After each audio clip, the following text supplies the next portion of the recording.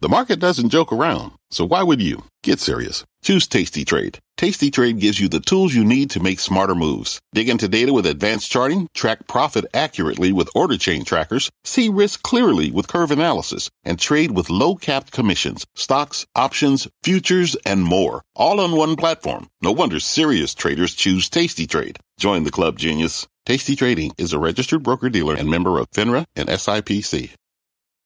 You're listening to The Exchange. Here's today's show.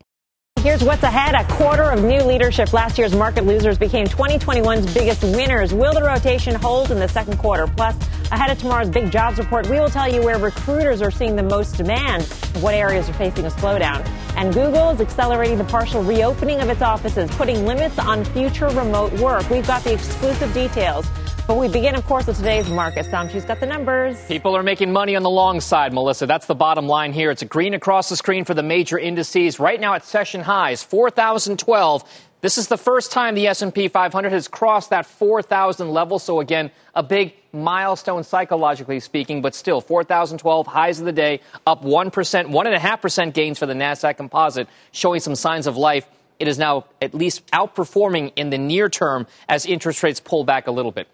Breaking down what's happening within the markets, we are seeing one part of the market that's showing some real signs of life as of late in certain parts of the semiconductor or computer chip business. Applied Materials, KLA Corp, and Texas Instruments. Each of these has done really well over the course of the last year. Each of these gets a gold star because each of these hit a record intraday high at some point in trading so far today. So, again, watch those computer chip stocks, especially those three. And then some of the high growth names. Interest rates are pulling back ever so slightly. Those growth-oriented momentum names are coming back into focus for many traders. Tesla shares up about 1% right now. Wayfair up about 6.5%. Fastly up 4.5%. And Pinterest up over 5% as well. So just keep an eye on some of those momentum, more valuation-oriented type names. Melissa, they're in the green today. We'll send things back over to you. All right. Thanks, Dom. Dom Chu. Will a new quarter be more of the same with a rotation to value and cyclicals leading the way? Let's take a look at the first quarter numbers. Energy coming off its best quarter ever, up nearly 30%. Industrials posting an 11% gain, and one of the biggest laggards was technology, up less than 2%. Joining us now with their strategy and picks for Q2 are Jerry Castellini, Chief Investment Officer at Castle Ark Management, and Nancy Tengler, Chief Investment Officer at Laffer Tengler Investments. Good to see you both. Nancy, I will start off with you. Do you stick with the playbook from Q1, or do you change? Oh, good to see you, Melissa. I think you adapt. I mean, you must remain overweight some of the cyclical groups, and consumer discretionary would be our biggest overweight, along with industrials. But I think you balance that with an overweight to technology, or at least a market weight to technology. We had been, sort of pounding the table during the first quarter that this trade is not over. The market, in my view, is reacting to more robust growth rather than interest rates. We could have that debate. It doesn't really matter. The stocks were down, and we see some names that have done nothing for 6 months, like a Microsoft, that will probably be a good bet for the next 12 to 18 months. Yeah, Nancy brings up a good point, Jerry, in terms of the number of big cap tech stocks that have basically gone sideways for 6 months. I mean, it is shocking, but the names are the biggest tech stocks in the world, effectively. Do you see some opportunities there, especially as being in the reopening trade seems to be so tempting as we ourselves, as we get back to our normal lives, it's tempting to just say, you know what, the pandemic is over. Let's switch gears here. Yeah, I mean, we have to acknowledge where we are, right? The primary thing is professional money managers like us are really torn right now because we've had these great leaders that have pulled back or gone nowhere and we're wondering whether it really is time to jump in the water and buy the cyclicals. And I would argue two things. Number one, those tech names, while they're probably going to continue to be sources of funds, they've probably seen the worst of that. And it's more going to be a function of who can continue to execute and show, in Microsoft's case, that they got very solid upward momentum. But the other side of this, Melissa, is to just look at the names that you can find that have a cyclical play, but don't necessarily have to be all in tech or all in thematic momentum. And we have lots of ideas for that. And we want to get to them, but I do want to ask Nancy one more question in terms of being in the cyclical trade and this sort of balance between wanting to be in that trade and recognizing that that is where the growth is, but seeing that there are opportunities. If you take a pair, and I'm just going to pick these two stocks, a General Electric and a Netflix, Nancy. Interestingly, right at this moment in time, they are at the same exact forward PE of 54. So at this juncture, how do you start to look at these sorts of stocks where you have GE with this massive run year to date, and you have Netflix too? Yeah, I mean, that's the conundrum. I do think that in the case of GE, they are in the sweet spot of many of the areas that may benefit from infrastructure. But for my bet long term, we don't own either. So that's my disclaimer. Mm-hmm. But I would be more inclined to look for opportunities to enter names like Netflix that will continue to put up growth. And that's really what I think is going to reward stocks in the next 2 to 3 years. We're participating in this value trade, but I think it's a trade. I think it's more of a cyclical movement than a secular trend. And so that's why we're barbelling our portfolios, because we think that's what you have to do. And it's worked very well in the first quarter of the year. Yeah, Jerry, I want to delve into some of your picks because some of them also fall into the same sort of conundrum. They've had some pretty nice runs. And so at this point in time, do you say, you know what, maybe the best is over? I mean, Ford, I believe, is one of your picks, Jerry. That's up 38% this year. Yeah. So what's next? And people bought cars during the pandemic. Are they going to keep up at this pace? Yeah, so it's our view that, first of all, we think the S&P is going to hit 4,500 next year. So there's still a lot of cash that has to come into the markets to satiate people's needs to be invested. But where they're going to look, I think, is something that's more of a hybrid. So you can buy Tesla today, but you can also buy Ford at a tenth of its valuation, even up 38%, but participate in the electric vehicle phenomena. And you just acknowledge that you're not in the market leader, but Ford is as good a play at this valuation in anything in that space. Go to the payment processors, right? You could own PayPal today. It's probably the lead valuation, the momentum play. But boy, MasterCard sits here as the best play in recovering travel. And there is just a more powerful play on all of that. The last is essentially looking at the gambling industry in Las Vegas Sands. Mm-hmm. Las Vegas Sands has a duopoly in two of these Asian markets, and yet their balance sheet's cleaned up, and they're going to get as good a cyclical pop as anybody. So if you take those three names, all of them have great presence as growth, long-term, momentum-building businesses, but they also have this incredible cyclical side that I think is going to fire here and reward investors in both ways. You know, we're down to the last 30 seconds or so of this conversation, and neither of you have mentioned the specter of rising taxes. Nancy, how do you start thinking about corporate tax rates going to 28%? I mean, back in the day when corporate taxes were 35%, prior to the 2017 tax legislation, there were a lot of funny things going on. Corporations would go overseas. There were inversions, et cetera, to escape the tax rates. What should we expect, do you think? Yeah, I'm concerned about that, Melissa. You probably saw in my notes. I think the market has not yet reacted to the probability that we will see an increase in the corporate tax rate. And I think from an investor standpoint, what we hope for is that the CapEx spending that has already occurred and will continue to occur will likely put downward pressure on unit labor costs, and we may continue to see a productivity-led growth in the economy, much as we did in the 1990s. But if this goes too far, if we do get to 28% and not to 25%, which is kind of the global norm, then I think we need to begin factoring that into our models, because PEs will compress in the face of that. And I just don't think Washington, maybe they don't care, but I also don't think they understand it as a 35-year observer of tax policy, fiscal policy, and Washington, D.C. So I am concerned about it. There's so much power behind the economic growth at this time. I don't necessarily think it's going to put the kibosh on the bull market, but I do think we'll see a reaction in the market that will be pretty meaningful if this bill goes too far. I mean, at the very least, we might see a sharp pullback in buybacks, which would be another floor in the market that could be gone. Guys, good to see you. Great conversation. Jerry Castellini and Nancy Tengler.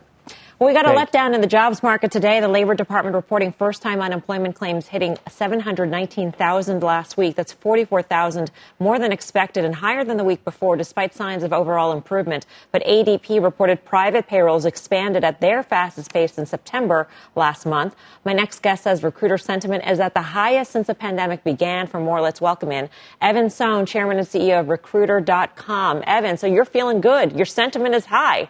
What does that mean? Well, yeah, you're right. So it's up to 3.8, the sentiment from last month's 3.7. So it's certainly the highest we've had since we started the Recruiter Index at the beginning of the pandemic.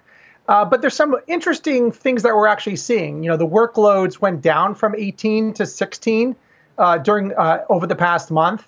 COVID's impact on jobs are actually up from 17% to 27%. And this is more, again, how the recruiters are actually feeling. So we're seeing this strange phenomena where the workloads, and if you look at the employment numbers, the college-educated jobs are actually getting filled much, much faster. That unemployment level is actually much lower than the non-college-educated jobs. So we're still waiting for those less skilled labor or the non-college-educated jobs to really come back. And if you look at the data that we had, we saw a really good increase in the logistics supply chain by about 40% in terms of the in-demand from last month to this month. And we're really hoping that that's going to have a nice surge in the actual employment numbers for the month. Another thing that actually flipped is the priority of candidates shifted to compensation over remote work. And these two have been fighting it out neck and neck for a while now. But the last time that happened, we really saw a good surge in the larger volume roles like logistics. So you see now on the graph now, IT and healthcare still remain pretty high sentiment, although IT is slightly down.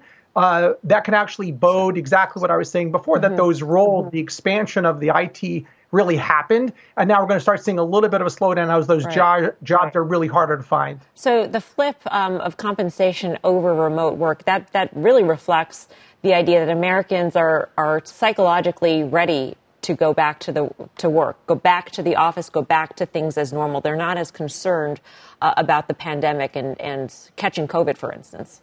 Yeah, that's right. Someone asked probably months ago, gee, are people not going back to work because of fear? Or was it because they got their stimulus check? As you see now, they want to go back to work. Compensation is now taking over slightly again from remote. So people are ready to go back to work. And let's just hope the jobs are there. The ADP report showed a really nice bounce in leisure and hospitality, representing a real significant percentage of that. I think it was 32% of the total ADP jobs were actually in leisure and hospitality. So those are really in the less college educated. And again, I'm not going to try a generalization, but more volume oriented jobs. Which subsector of services is the slowest to come back, the slowest to show that bounce? Yeah, I think the customer service and retail are still really lagging. It's those customer facing roles. One thing that we started tracking a few months ago was the use of video. Every industry is changing, or most industries are changing as a result of the pandemic. And we really believe that video first screening will really play a significant role. And we now have 1 out of every 3 of the recruiters that participate in the survey are using a dedicated video screening tool, but only 20% actually require a video first. And that would probably tell you that there are far fewer customer-facing roles that are getting out there right now. So that would say your customer service, your retail sector really want to see those, bounce back in order to really see those numbers really, really move quickly. Evan, great to get your insights. Thank you. Evan Sohn. Thanks so much. Coming up, first out, first in, Google was one of the first major companies to send employees home last year. Now it's calling them back. We'll get the exclusive details of its accelerated reopening plans. And speaking of offices, we'll talk with the CEO of REIT Hudson Pacific about what he is seeing in the real estate market. That stock outpacing, the markets this year, up 15%. And Google is one of their biggest tenants. The exchange is back right after this. People today can spend half their lives over 50. So it's good to be financially ready for what's important to you as you get older, like a family vacation. Or starting your dream business. Welcome to Connie's Coffee. How may I help you? AARP's trusted financial tools can help you plan for whatever your future holds. That's why the younger you are, the more you need AARP. Start planning today at aarp.org/moneytools. What's on the horizon for financial markets?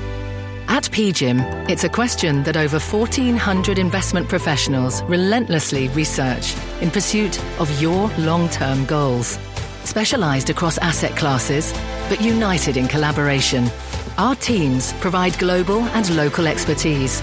Our investments shape tomorrow, today. Pursue your tomorrow with PGIM, a leading global asset manager. Welcome back to The Exchange. Google was one of the first major U.S. companies to send employees home last year at the start of the pandemic. The tech giant now speeding up plans to bring employees back to the office starting this month. CNBC.com technology reporter Jennifer Elias joins us now with the very latest. Jennifer, what are their plans? What are they telling employees at this point? Yeah, so Google's chief people officer sent an employee-wide email yesterday to employees basically saying that while there's still a deadline of September 1st to where employees can come back, they're starting to open up offices and move employees in on a volunteer basis starting this month. So it's a little bit sooner than expected, but, by no means are they saying, employees need to start coming in right now. It's more of a, open to employees saying we're starting to see improvements in other areas of the country. And so in some areas, you may have the option to come back starting soon. And this is really just, Google is trying to get employees to take seriously and to know that they really value collaboration and in-person work. This is a little bit different from what we're seeing from some other companies that, like Facebook, which said that, it sees at least 50% of its workers doing mostly remote, or Twitter or Square saying they can do it indefinitely. So, Google's historically a very collaborative company. They really like employees to be there. They have really secretive projects that they need people to be in close contact with. So this is really an extension of that. And, they're saying we want people in office. You got to wonder, Jennifer, if this is going to be sort of a one factor in a job search, for somebody, if they're deciding between a job at Google or somewhere else where you mentioned where you can remote work, if Google's at a disadvantage or maybe an advantage because of where they're placing the emphasis on corporate office culture. Yeah, I think that's a good point, and people will probably make decisions based on that. I think Google's return plan, though, is starting in September. They're still going to adopt this sort of hybrid model. So employees will come into the office for at least 3 days a week, but they'll still get some flexibility there. And I think Google's smart in that it wants to, make sure that it has the best talent. It's not going to be too rigid. They're giving employees options if they do, want to apply to go to a different office or a location. And so there's just some extra hoops to jump for that if they do want to do that long term. But overall, they've been on top of really organizing this. And I think they want to keep the talent that, wants, not this one size fits all, but a sort of more flexible approach. All right, Jennifer, thanks. Jennifer Elias with CNBC.com. Well, Google leases more than 1.2 million square feet of office space from West Coast commercial real estate powerhouse Hudson Pacific Properties, which also counts Amazon and Netflix among its tenants. While many have warned that commercial real estate will take a big hit from remote work, HPP isn't seeing that right now. The company announced deals to lease 300,000 square feet of office space in San Francisco and Silicon Valley during the first quarter. The stock is up more than 15% so far this year. Victor Coleman is CEO of Hudson Pacific Properties. Victor, great to have you with us. Hey, Melissa, how are you? Is the difference here in terms of what we're seeing in cities on the East Coast versus what you're seeing the nature of the industries you serve? I think what Jennifer said on your earlier piece is exactly the case. I mean, these creative companies who've built their entire reputations based on connectivity and collaboration are realizing that the world of creative office space, which is what their mantra was, which, defined a long time ago was basically more people in less space, is now changing to destination space and connected space. And the tenant mix is creative tenants, tech tenants, media tenants, which is, the lion's share of our portfolio. So you signed 300,000 square feet of office space in the first quarter alone. What sorts of companies? Are they big tenants leasing big amounts of space? Are they startups? I'm just trying to understand where the demand is coming from. I mean, the demand is in two levels. You've got a lot of smaller companies that are coming due in the renewal processes. They realize they need space, and so they're renewing for maybe short to midterm times. But we did a large lease with Google. Google's our largest tenant. They are, as you well know, way ahead of everybody else. I think that their connectivity is part of their mantra, and they want to grow their platform. And so in Silicon Valley and in other markets with us, they've been very, very active. So for a tenant like a Google, is it because they're hiring more people, or is it because they've got the workforce and they need to space them out? So many offices eliminated walls. They started, configuring people in pods. We have that here at the CNBC newsroom. And as we anticipate back to work, you have to think, are we going to be working in that sort of environment once again?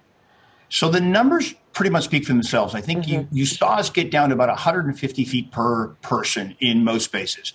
And now you're seeing it go back to more like 225 to 250. So you're exactly right. I mean, Google is looking at, it's the same amount of people, but they're spreading them out. And they're going to have different timelines in terms of when people are going to come to the office. But I think the whole key is, and the catalyst is, connectivity is coming back. And coming back in a very big way. And so these companies that are prepared to support that are the ones that are going to succeed. And you're seeing that with majority of these tech companies are making decisions today, like Google did or like Amazon did and the likes of that. Did you have to make any sort of rent concessions or lease concessions to any of your tenants, Victor? And have we seen sort of all of that wash out from your balance sheet in terms of the impact? I think the majority of that has been already come through in the last 12 months. And the deals that we're doing now are starting to approach sort of pre-COVID numbers. The key is concessions, and the concessions have been stable all the way through. Concessions meaning lower rents? So in terms meaning tenant improvements and free rent. Right. And in terms of the new leases that you're signing, is the rent per square foot, or I'm not sure how you measure it, is that back to pre-COVID levels? Almost 100% there. Wow. Okay, so we're back. Victor, good to speak with you. Thank you. Thanks, Melissa. Take care. Victor Coleman. Coming up, Morgan Stanley says there is one big tech company out there that's the Netflix of gaming. The name and the reason behind it, plus a brewing battle in the home rental market. A look at Expedia's new strategy to poach Airbnb superhosts. The exchange is back in 2. Canva presents stories to keep you up at night. It was an ordinary workday until... The Singapore presentation is at 3 a.m. The office was shocked. But that's when we sleep. Maya made it less scary with Canva. I'll just record my presentation so Singapore can watch it anytime. Record and present anytime with Canva presentations at canva.com. Designed for work. Welcome back to the exchange. Markets right now are in the green. We've got green arrows across the board for the major 3 indices. The S&P 500 is up 0.9%. Worth noting, the Nasdaq Composite is up 1.4%, even in the face of a 10-year yield, which sits at 1.68%. Also not on this board is the VIX, which earlier in the session went below 18 for the first time since before the pandemic. It's sitting at just about 18 right now. Taking a check on the sectors, energy is leading the S&P 500 right now with a gain of 1.86%. Utilities pulling up the rear just slightly on the negative side. Taking a look at some of the movers at this hour. Shares of Emergent Biosolutions, which produces an ingredient in the Johnson & Johnson COVID-19 vaccine, that is sharply lower following a quality issue with a batch of the vaccine doses, rendering an unknown number of doses unusable. Emergent is down 14%. Shares of Micron, meantime, higher after beating on the top and the bottom line, better than expected guidance. Separately, the company is reportedly exploring a deal for a Japanese chip maker. That stock's up 3.5%. And Western Digital reportedly also a suitor in that deal, and that stock is higher by almost 5%. Shares of CarMax, we're watching that too, lower on weaker than expected sales. The company did note robust growth in March, helped by tax refunds and stimulus, but the stock is down more than 6%. Now let's get to Courtney Reagan for a CNBC News Update. Court. Hi, Melissa. Here's what's happening at this hour. In an interview released by ESPN on YouTube, President Biden calls the decision to reopen Texas Rangers Stadium at full capacity a mistake, saying it's, quote, not responsible to open without attendance limits. He also pushed back against governors and other state officials who have lifted mask mandates. Kimberly-Clark, the maker of Huggies, Kleenex, and Cottonelle, announcing it will be raising prices on many of its products, including Scott toilet paper, tissues, and diapers in the United States and Canada, blaming rising commodity costs for the hikes. The price increases will start in late June. Well, the Orange Police Department holding a news conference after 4 people, including 1 child, were killed and 2 others were injured including the suspect in a mass shooting at an office building in Orange, California, Wednesday. The wounded gunman was apprehended after a shootout with authorities. Be sure to tune in to the news with Shepard Smith tonight for more developments on the third mass shooting in the U.S. in less than a month. That's a CNBC News update at this hour. Melissa, back over to you. All right, Courtney, thanks. Coming up, Piper says there is one streaming service whose content is unrivaled, and it's time to get in. Is Microsoft the Netflix of gaming? Plus, Bitcoin and baseball. That's all ahead. But first, it is time for Show and Tell. We show the chart, then tell the story. Today's chart, Frontier Airlines. The stock is lower in its trading debut, now below its IPO price. The CEO staying optimistic about the future, telling CNBC he expects demand to take off. We're seeing the vaccine unlock that demand as everyone is expected. And when we look at the month of March, we went cash flow positive. And so that's just a reflection of the demand picture. But it's just getting going. I mean, here we are in New York today. The quarantine restriction is gone. And by Memorial Day, it's going to be big.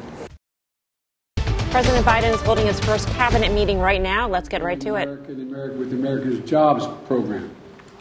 And while most of the cabinet will have a role in helping shape and press the jobs plan, today I'm announcing that I'm asking 5 cabinet members to take special responsibility to explain the plan to the American public. Working with my team here in the White House, these cabinet members will represent me in dealing with Congress, engage the public in selling the plan, and help work out the details as we refine it and move forward. These 5 members will be Pete Buttigieg, Jennifer Granholm, Marcia Fudge, Marty Walsh, and Gina Raimondo. And I want to thank them in advance for the role they're going to play with this added assignment I'm asking them to take on. And we'll be discussing that today, and among other things. And one of those other things, our administration, is a commitment to Buy America, the plan we're putting forward, to make sure that when the government is spending taxpayers' money, that they're spending it on American-made goods, American corporations, and American employees. Today, I'm directing every member of the cabinet, I mean this sincerely, everyone, to take a hard look at their agency spending and make sure it follows my Buy American standard, which we set out in January.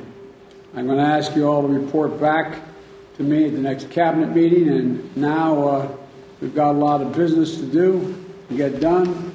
I thank the press for being here, but talk to you all later. Thank you.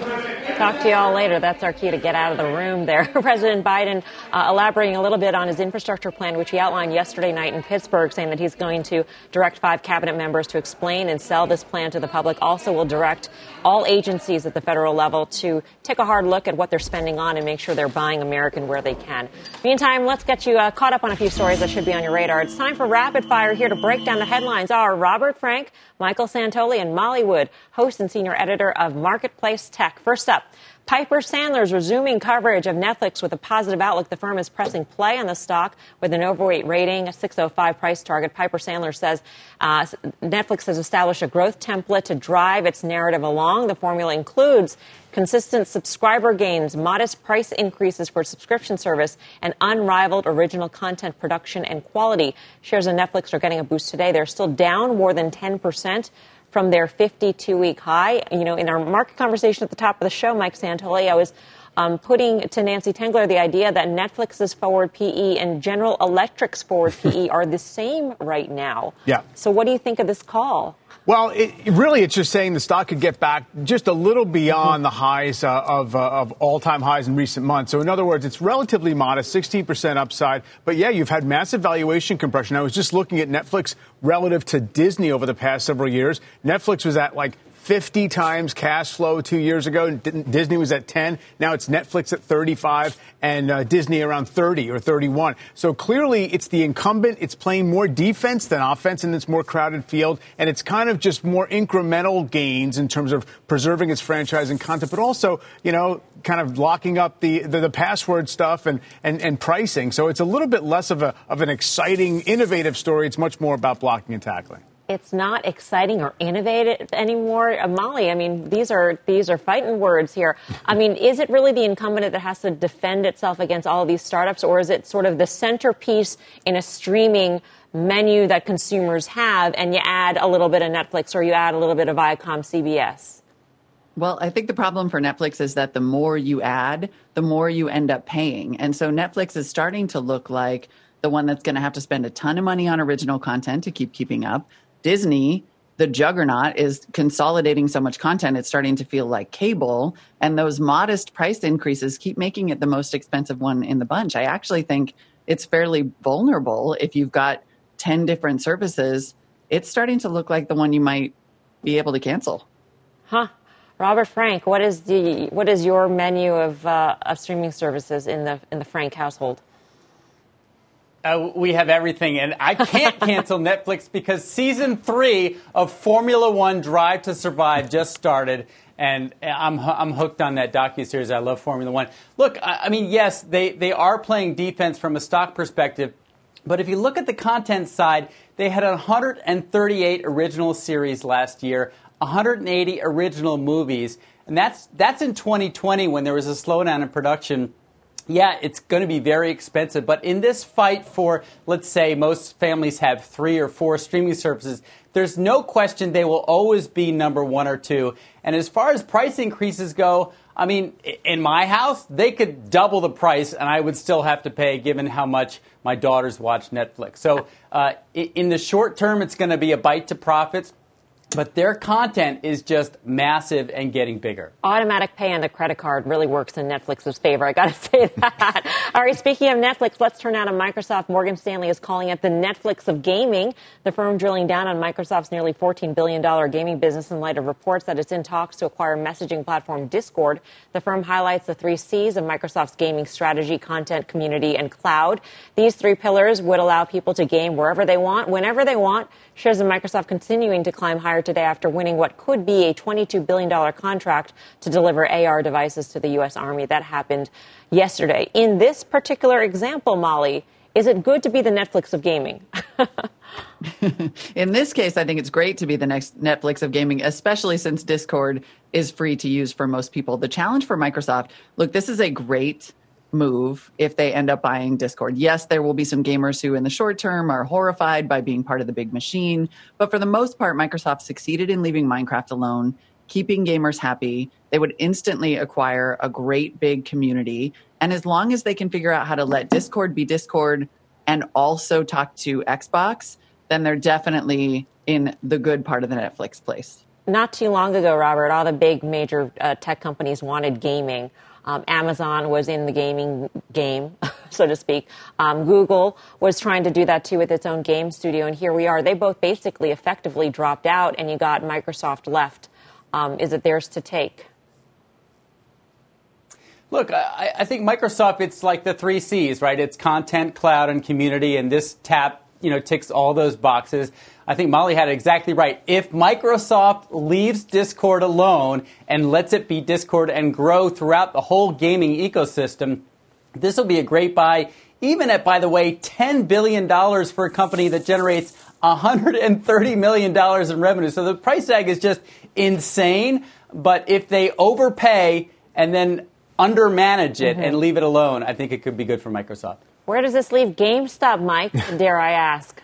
Well, I mean, GameStop, first of all, I think it is worth actually kind of checking in on that GameStop story, as if nobody before thought about selling video games and video game content online before we had a little bit of a disruption in the board of GameStop. So I don't think it changes that story necessarily, but for Microsoft, a $1.8 trillion market cap company, you can just buy for a relatively low price relative to Microsoft some kind of access to a fast-growing real-time messaging network where there's a lot of eyeball hours being consumed. Also, I try to keep track of what these stock market influencers and these virtual trading rooms are up to. A lot of it happens on Discord. It's an adaptable platform. It's not just about playing games. All right.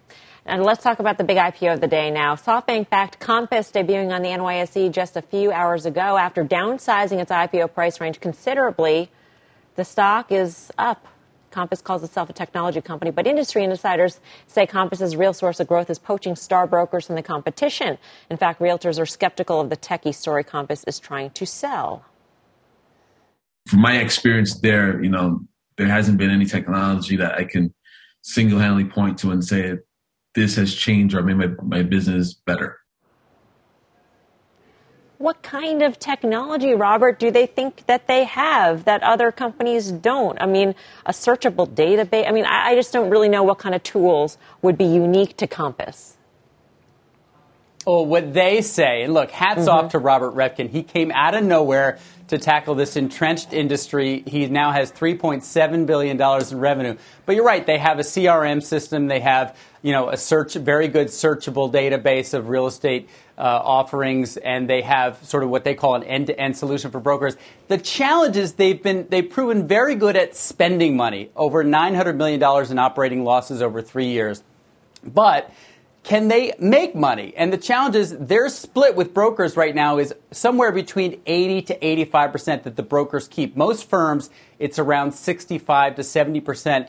And by the way, Realogy, which is the biggest competitor, is valued at around a fifth the market cap that we now see for Compass. So I just don't know, given those economics and the need to grow by acquiring realtors, what their long-term goal is for profits. Now, Reffkin said this morning, realtors aren't driven by fees. They're driven by clients when it comes to who they're going to work for. Melissa, I know you and I are both real estate obsessed, and we know that realtors do care about fees. And right now, Compass is paying the best on the street. And that is their advantage, but that's too bad for investors now that it's a publicly traded company, Molly. And it sort of seems for them to say, it's all about the realtors and keeping them, but then it's also about the technology. I mean, their sales pitch is a little muddied. It is. And I think you see a lot of companies right now in the market. I think FinTech is an example, who are putting essentially like a tech veneer on what is basically an old or pre-existing business model. And so it's kind of heartening to me in some ways to see the market say, you actually have to prove this and ideally make some money with this strategy. And that is not to say that real estate is not an industry that is ripe for some kind of disruption. But I think the idea of having more of it online but still making people go sign a huge mountain of paperwork is not the transformation that makes you, the business that you're promising that you are. Closings still have to happen in person for the most part, or there's a lot of things you have to do in advance to arrange it for it not to be in person. Anyway, let's move on. A happy opening day. While baseball fans rejoice that the 2021 season is here, we have an update on a story from the Oakland A's. Oakland Athletics president Dave Kaval joined the exchange last month to announce that fans could purchase a 6-person suite for one whole Bitcoin, making them the first team in American professional sports to do this. Well, the offer expires today. Well, Kaval shared that there was healthy interest when it was announced. The Oakland A's have sold just one suite and a 10-game package for a fraction of a Bitcoin. Not exactly a home run. The team does plan to hold the Bitcoin. This is interesting, Mike. You're a baseball fan. What do you think of this? I would say a moderately successful marketing gimmick and truly has to be considered mostly a marketing gimmick. Oakland's in the Bay Area. They have this kind of, old and kind of chronically, not very inviting stadium. They always struggle with attendance. They're very scrappy. They've had great success on the field. But it seems like, Golden State Warriors used to play in Oakland until they moved over to San Francisco 2 years ago. And they tried to cultivate this Silicon Valley type where, we're up on the newest tech thing. I see this as part of that more than it is really a financial gambit. I feel like the next thing they should do, Robert, is to create some sort of NFT. I mean, that's really where it's at right now. Bitcoin is so 5 months ago. Yeah, no, NFT of a ticket, that would probably sell for more. Look, the challenge with using Bitcoin to buy anything, let's say you bought this for one Bitcoin, $60,000. You pay taxes every time you use Bitcoin on whatever gain so you could end up paying taxes of over $20,000, including California's state ordinary income taxes, when you buy this. So that's like a $65,000 suite that you're actually paying $80,000 or $90,000 for when you roll in the taxes. So that's a lot of extra hot dogs that you could buy just because you're using Bitcoin versus regular cash. Hopefully you're getting really good hot dogs in that box. Thanks, guys. Robert Frank, Mike Santoli, and Molly Wood. Well, Expedia's Vrbo is trying to entice Airbnb's cash cows over to its service. We'll get the details in the battle of the online bookers next. Welcome back to The Exchange. The competition in the home rental market is heating up with Expedia enticing Airbnb hosts to switch platforms. Seema Modi joins us now with the details. Hey, Seema.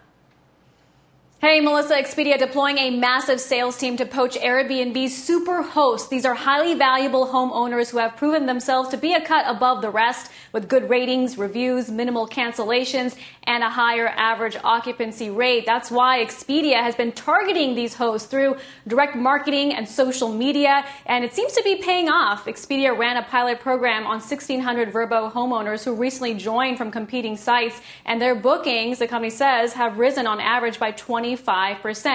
This follows Airbnb's stellar performance in the public market. And Melissa, that's really prompted its competitors like Expedia and Booking to get more aggressive, especially considering the fact that the latest vacation rental data shows that demand remains very strong going into this summer. Mel? Seema, this sort of assumes that the demand for homes as opposed to hotels will remain strong even after the reopening.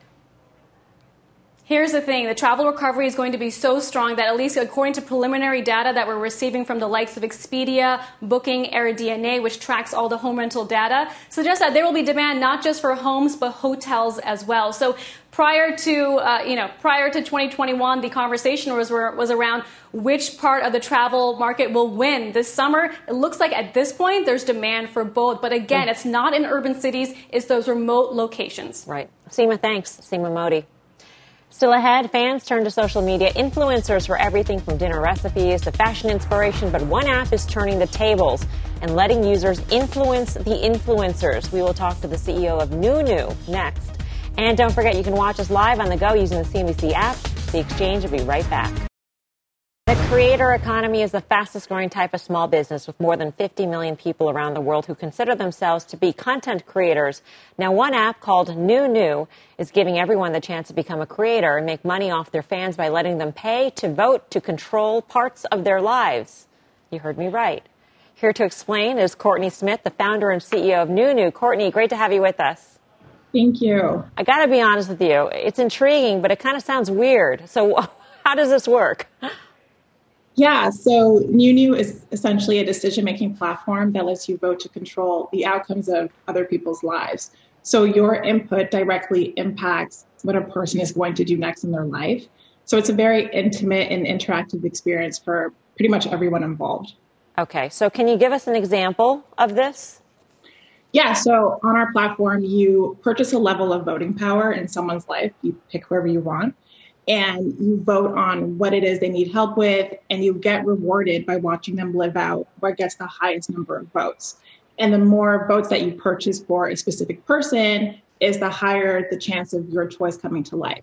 So there's like this extremely high level of trust almost between the user and the person who's paying to engage with them. Mm-hmm. And from what we've seen, people always end up doing what received the highest number of votes, because it's really almost like a sign of appreciation to the people who paid for that privilege of being involved in your life. Right. And you don't want to let them down, and you want to have like a great two-way relationship. Okay, so in the notes that I have from the producer, you use the term a human stock market. So who is making the money? Who is paying whom? And how much do you get paid in all of this?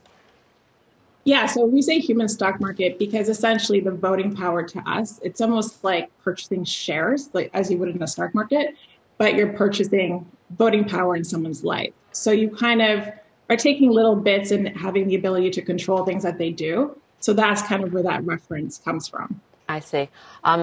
In terms of the person who is allowing other people into their lives, for instance, if I wanted to go on this platform and say, hey guys, you want to influence my life, can I dictate or set the parameters as to how much control? Can I say tell me what sweater I should wear today, or how I should do my hair, or something like that? Yeah, I mean, essentially it's exactly that. We have people who use it every single day before they go to their gymnastics practice. You're figuring out with them what they should wear to their practice. You're helping them figure out what they should eat for lunch or for dinner, or who they should hang out with, or where they should go. So it plays into like very small kind of mundane things, but also there's a few people, like recently we had someone who decided to get a puppy, and she got the puppy because of everyone who voted. So it can get like exciting and crazy, but it's also like simple decisions as well. Yeah. You got a lot of big backers, Courtney. Is there thoughts to how this could expand beyond these small everyday decisions? But what is the vision?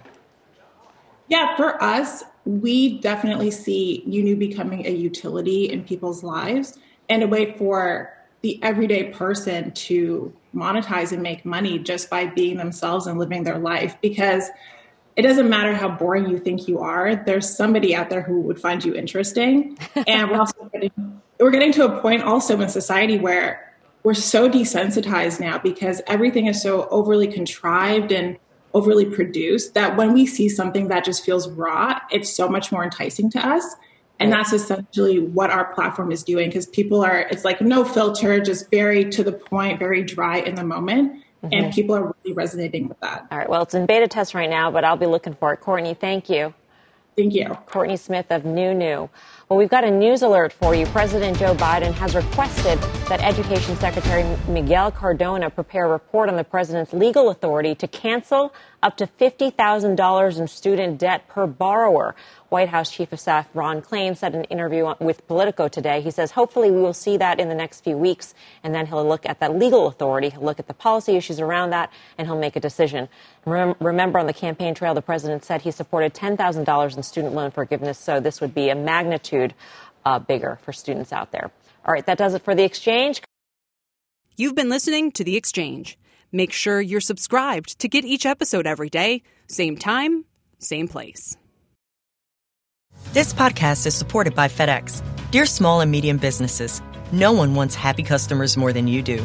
That's why FedEx offers you picture proof of delivery, packageless and paperless returns, as well as weekend home delivery to 98% of the U.S. on Saturday and 50% on Sunday. See the FedEx service guide for delivery information. FedEx Ground service is also faster to more locations than UPS Ground. See what FedEx can do for your business. Absolutely, positively FedEx.